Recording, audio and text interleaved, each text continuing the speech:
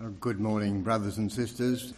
Now, as some of you would know, one of our families have been going through what's basically a nightmare as far as their livelihood, their business, and their personal life is concerned.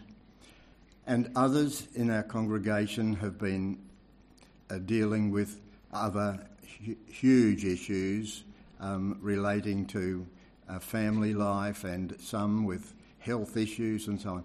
There just seems to be a whole avalanche of distressing and difficult circumstances. And I was thinking about these matters during the week, and it was very helpful to know that the scripture that was used at both the Wednesday night and the Saturday morning prayer meetings was from Psalm 77.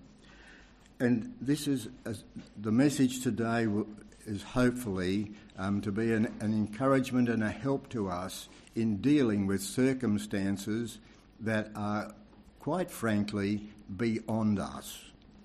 In the beginning of Psalm 77, you'll notice that the psalmist says, "I cried out to the Lord with my voice, to God with my voice, and he gave ear to me.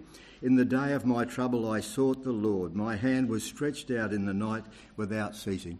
Here's a man who is absolutely troubled. He's complaining with his voice. But we find later on in the same passage that he can't articulate. He cried with his voice. He stretched out his hand to the Lord. He remembered the Lord. But he then reached the point where he was not able to actually speak. "He gave ear to me. In the day of my trouble I sought the Lord. My hand was stretched out in the night without ceasing. My soul refused to be comforted. I remembered God and was troubled. I complained and my spirit was overwhelmed," he says. And further down, "I call to remembrance my song in the night. I meditate with my heart." We're looking at a man here who is in absolute desperation. He's out of his depth.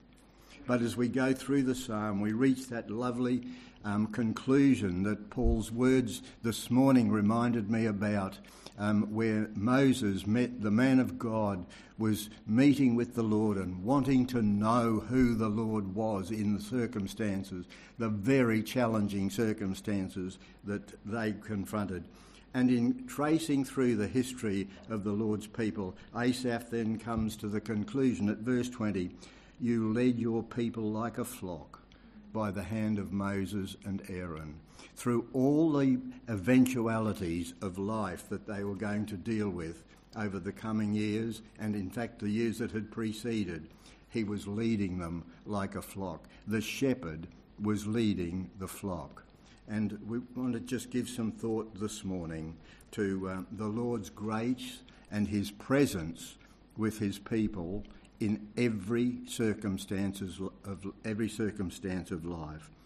I loved the verse, Tomoko, that you sent to Gavin during the week from Psalm 34 verse 7. "The angel of the Lord encamps all around those who fear him and delivers him." We'll be able to say that our risen Lord does better even than that. He takes that another step forward in his grace. We acknowledge that he sends his angels as ministering spirits to help us, but the Lord has done more, and he's come in to deal with us by dwelling within us. I'd like us to just think, please, of those words in Hebrews chapter 13 at verses 5 and 6 of Hebrews 13. He's speaking about Christian conduct and so on, but he then reaches this conclusion. "He himself has said, I will never leave you nor forsake you. So we may boldly say, the Lord is my helper. I will not fear. What can man do to me?" And this morning, if we could just give some thought for the few minutes available to us concerning that scripture. It's like an assurance that, and it is an assurance that we have the personal, abiding presence of the living God with us, despite whatever we might be anticipating over the days ahead, whether it's deteriorating health circumstances, whether it's challenging business circumstances, whether it's a broader thing, our social coherence as a nation at the moment, or the global situation of unease and so on. So many aspects of life that can combine or even individually constitute threats to our well-being and our confidence for the future. Well, here we have the Lord's word. I will never leave you nor forsake you. I want to look at it under just a few headings, this life that he has brought us into, this blessedness that is ours because of the finished work of our Lord Jesus Christ. And to think in terms of a life despite circumstances, despite the extraneous things that are impinging upon us, a life of contentment in the midst of a world that is raging with discontent, uncertainty and bewilderment and so on. The Lord is able to give to us a contentment in the midst of it all. He himself has said, I will never leave you.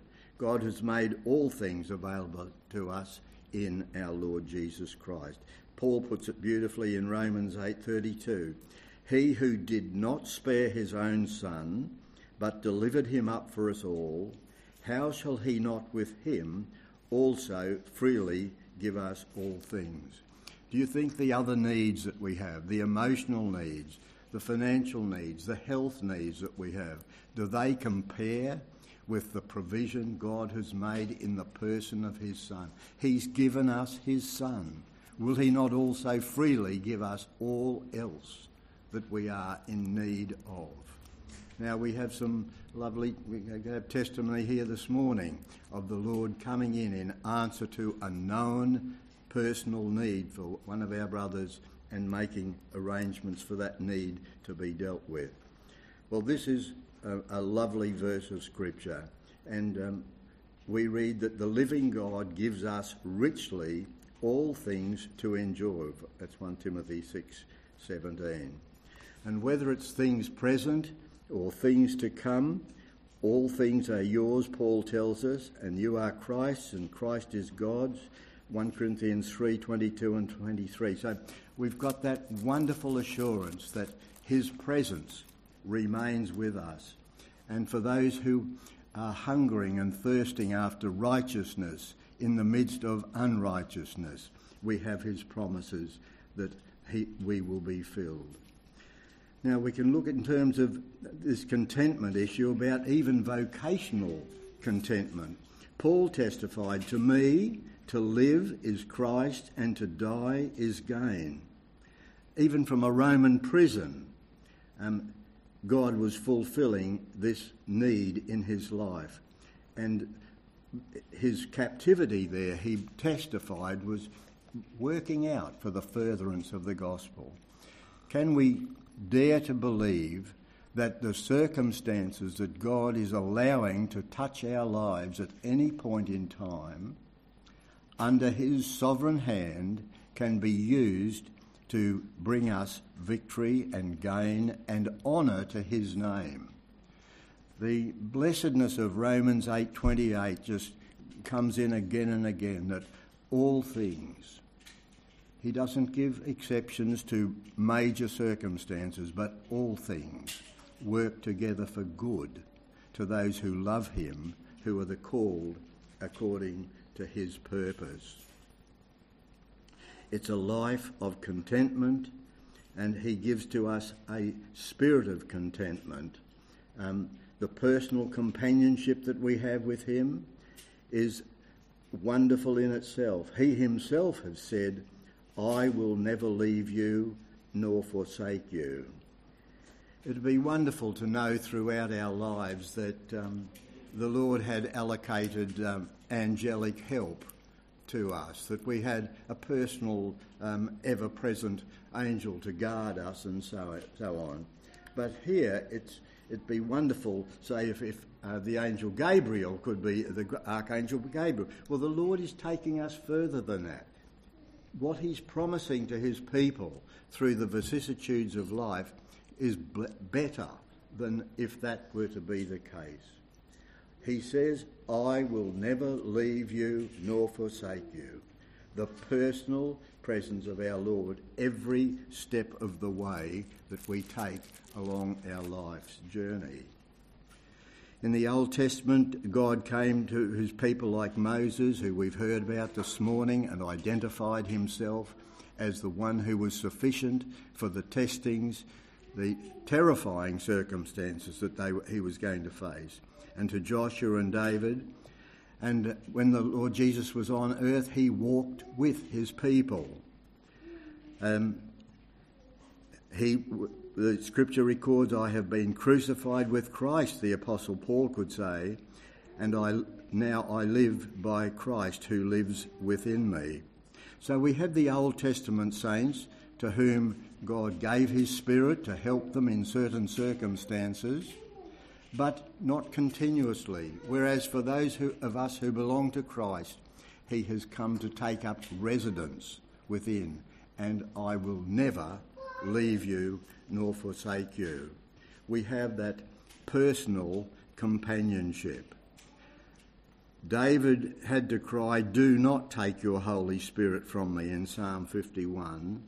But now the blessedness that the Apostle John records for us in John 14:16 is that he abides with us forever. Now it takes some concentration of thought and a determination of thought to try and grasp the immensity of that fact, that we are indwelt by deity.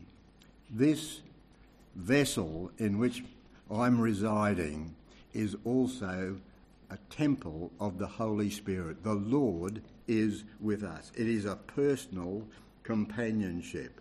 I will never leave you nor forsake you. In the original, there are no fewer than 5 negatives to express that one positive truth. It's been paraphrased like this: never, never, in no wise will I leave thee. No, never will I forsake thee. Now, this sounds very theoretical and so on. Is it practical? Does it work out in our lives? Of course, it's the Word of God, and it is utterly true. It is absolutely reliable. I once sat in a room with Geoffrey Bull, the author of When Iron Gates Yield, and Geoffrey had been for 3.5 years under interrogation, virtually brainwashing, in a Chinese prison. And this man was able to bear testimony to the ever-present help of the Lord, a very present help in every time of need. And I think we could add testimony upon testimony to that. It's a life of contentment. It's a life of companionship, our Lord being with us and not leaving us comfortless. But it's also a life of courage. He actually enables us to face those things that normally we'd find utterly daunting. In fact, those things that Asaph, the psalmist, found to take away his capability to even verbalise them. He was lost for words. At first he could speak about his concern, but it got worse. It got more demanding. It got more difficult for him. But the Lord led his people like a flock. He took his people forward in the fullness of his purpose and for the accomplishing of his purpose through all the vicissitudes of life. We had a lovely illustration of this in a practical sense, a physical sort of sense. Years ago, I was at a conference in Wellington, and at the ministerial dinner that always sort of brought these things to an end, it was a big evening thing. And after the end of it, our minister, who interestingly has just retired, Terence Anthony White was our minister in those days, he said, "Oh, look, we've been indoors all the time, we'll walk back to the hotel." Quite a group of people, the minister and his political advisors and his personal staff and so on. And so this is quite late at night in Wellington, walking from the conference centre back to the Cook Hotel. And we would hardly got out onto the streets. And there was a group of evident hoodlums immediately came across. I can tell you personally, it was a frightening experience to know that here we had a few people in that group, but we would have been no match at all for that group of miscreants. And it immediately looked very threatening. But also out from the shadows on the other side of the street came a squad of New Zealand police officers who had the responsibility of caring for us. We had a very leisurely walk back to the hotel because of the present help of those who had the capability of providing the help for us. Such is the presence of our Lord with us, brothers and sisters. We may not see them. We had no idea that the police were there. In fact, we had no idea that the miscreants were there either until they started to come across the street in numbers. But the situation is we do not see things coming necessarily, and we do not necessarily see know the presence of the Lord as actively as he proves to be in our circumstances. I use the illustration to show that our blessed Lord, brothers and sisters, whatever the circumstances, whether it's a deteriorating health thing, whether it's a deteriorating business thing, whether it's a politically threatening thing, whatever the circumstance is, we have a very present help. He says himself, "I will never leave you nor forsake you." We can rely on it, we can trust in it, and he gives us a life of courage in the face of whatever the eventualities are that are going to touch our lives now.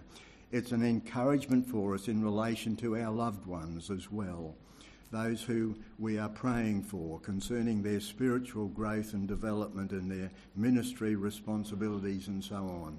It's an encouragement not only personally but for us individually, us as an individual church as well, when we might consider the difficulties that lie ahead.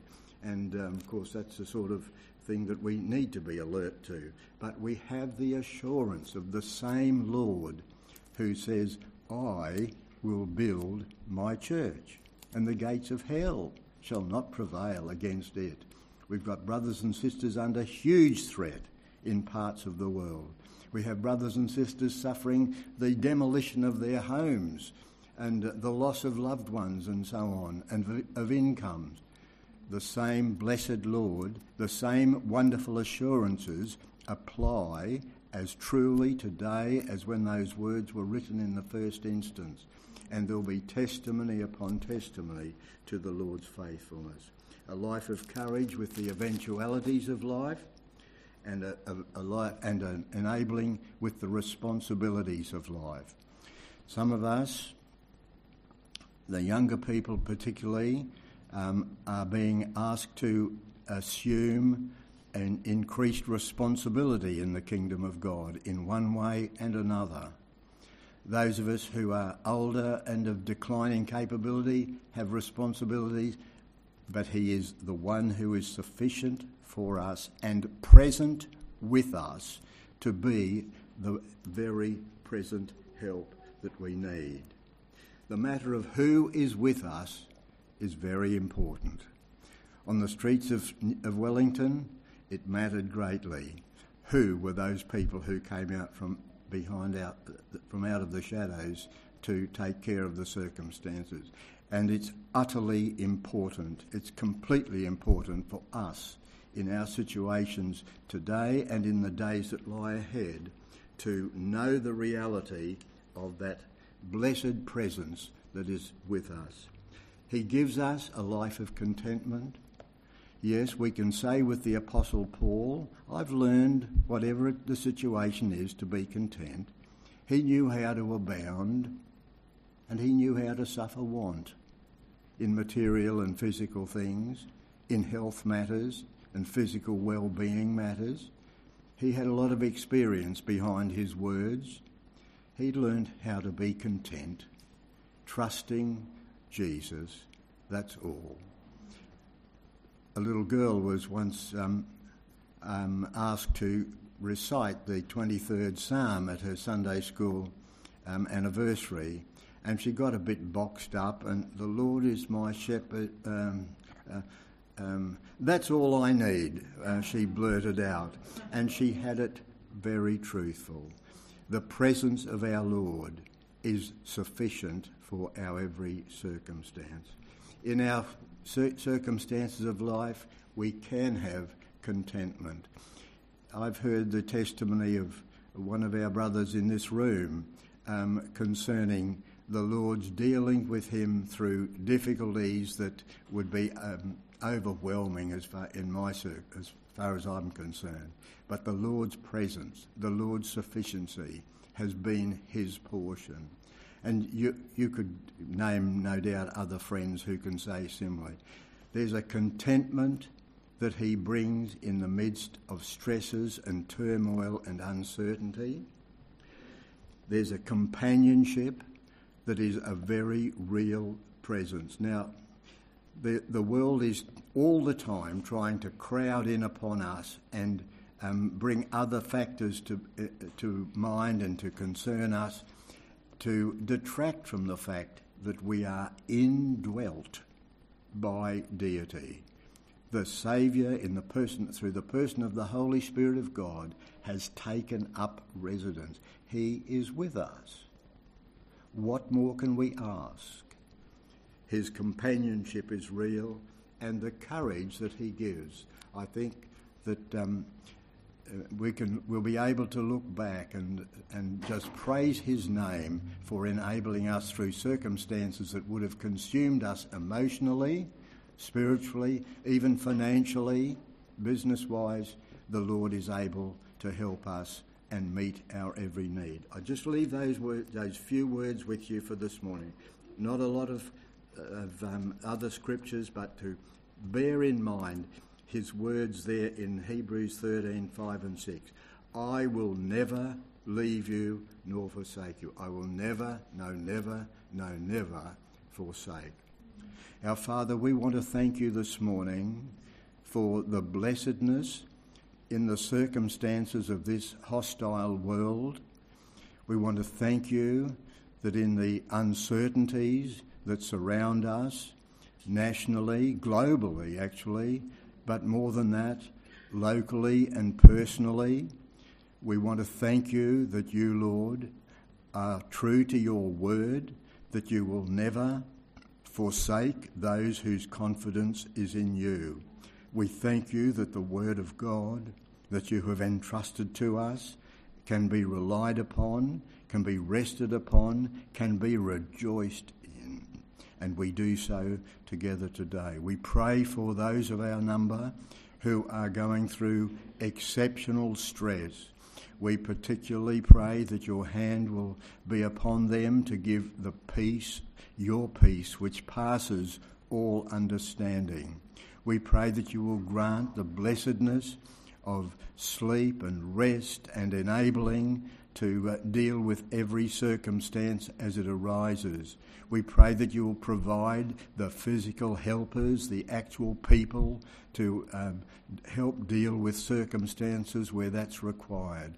Father, we look to you to guide us individually, each family, and to guide us as a company of your people to be found walking circumspectly, not as fools but as wise, redeeming the time, knowing that the days are evil, but rejoicing in the fact that your presence will go with us, that you do reveal yourself and make yourself known in the circumstances of every day, and that we can trust you as Asaph found to lead your people like a flock.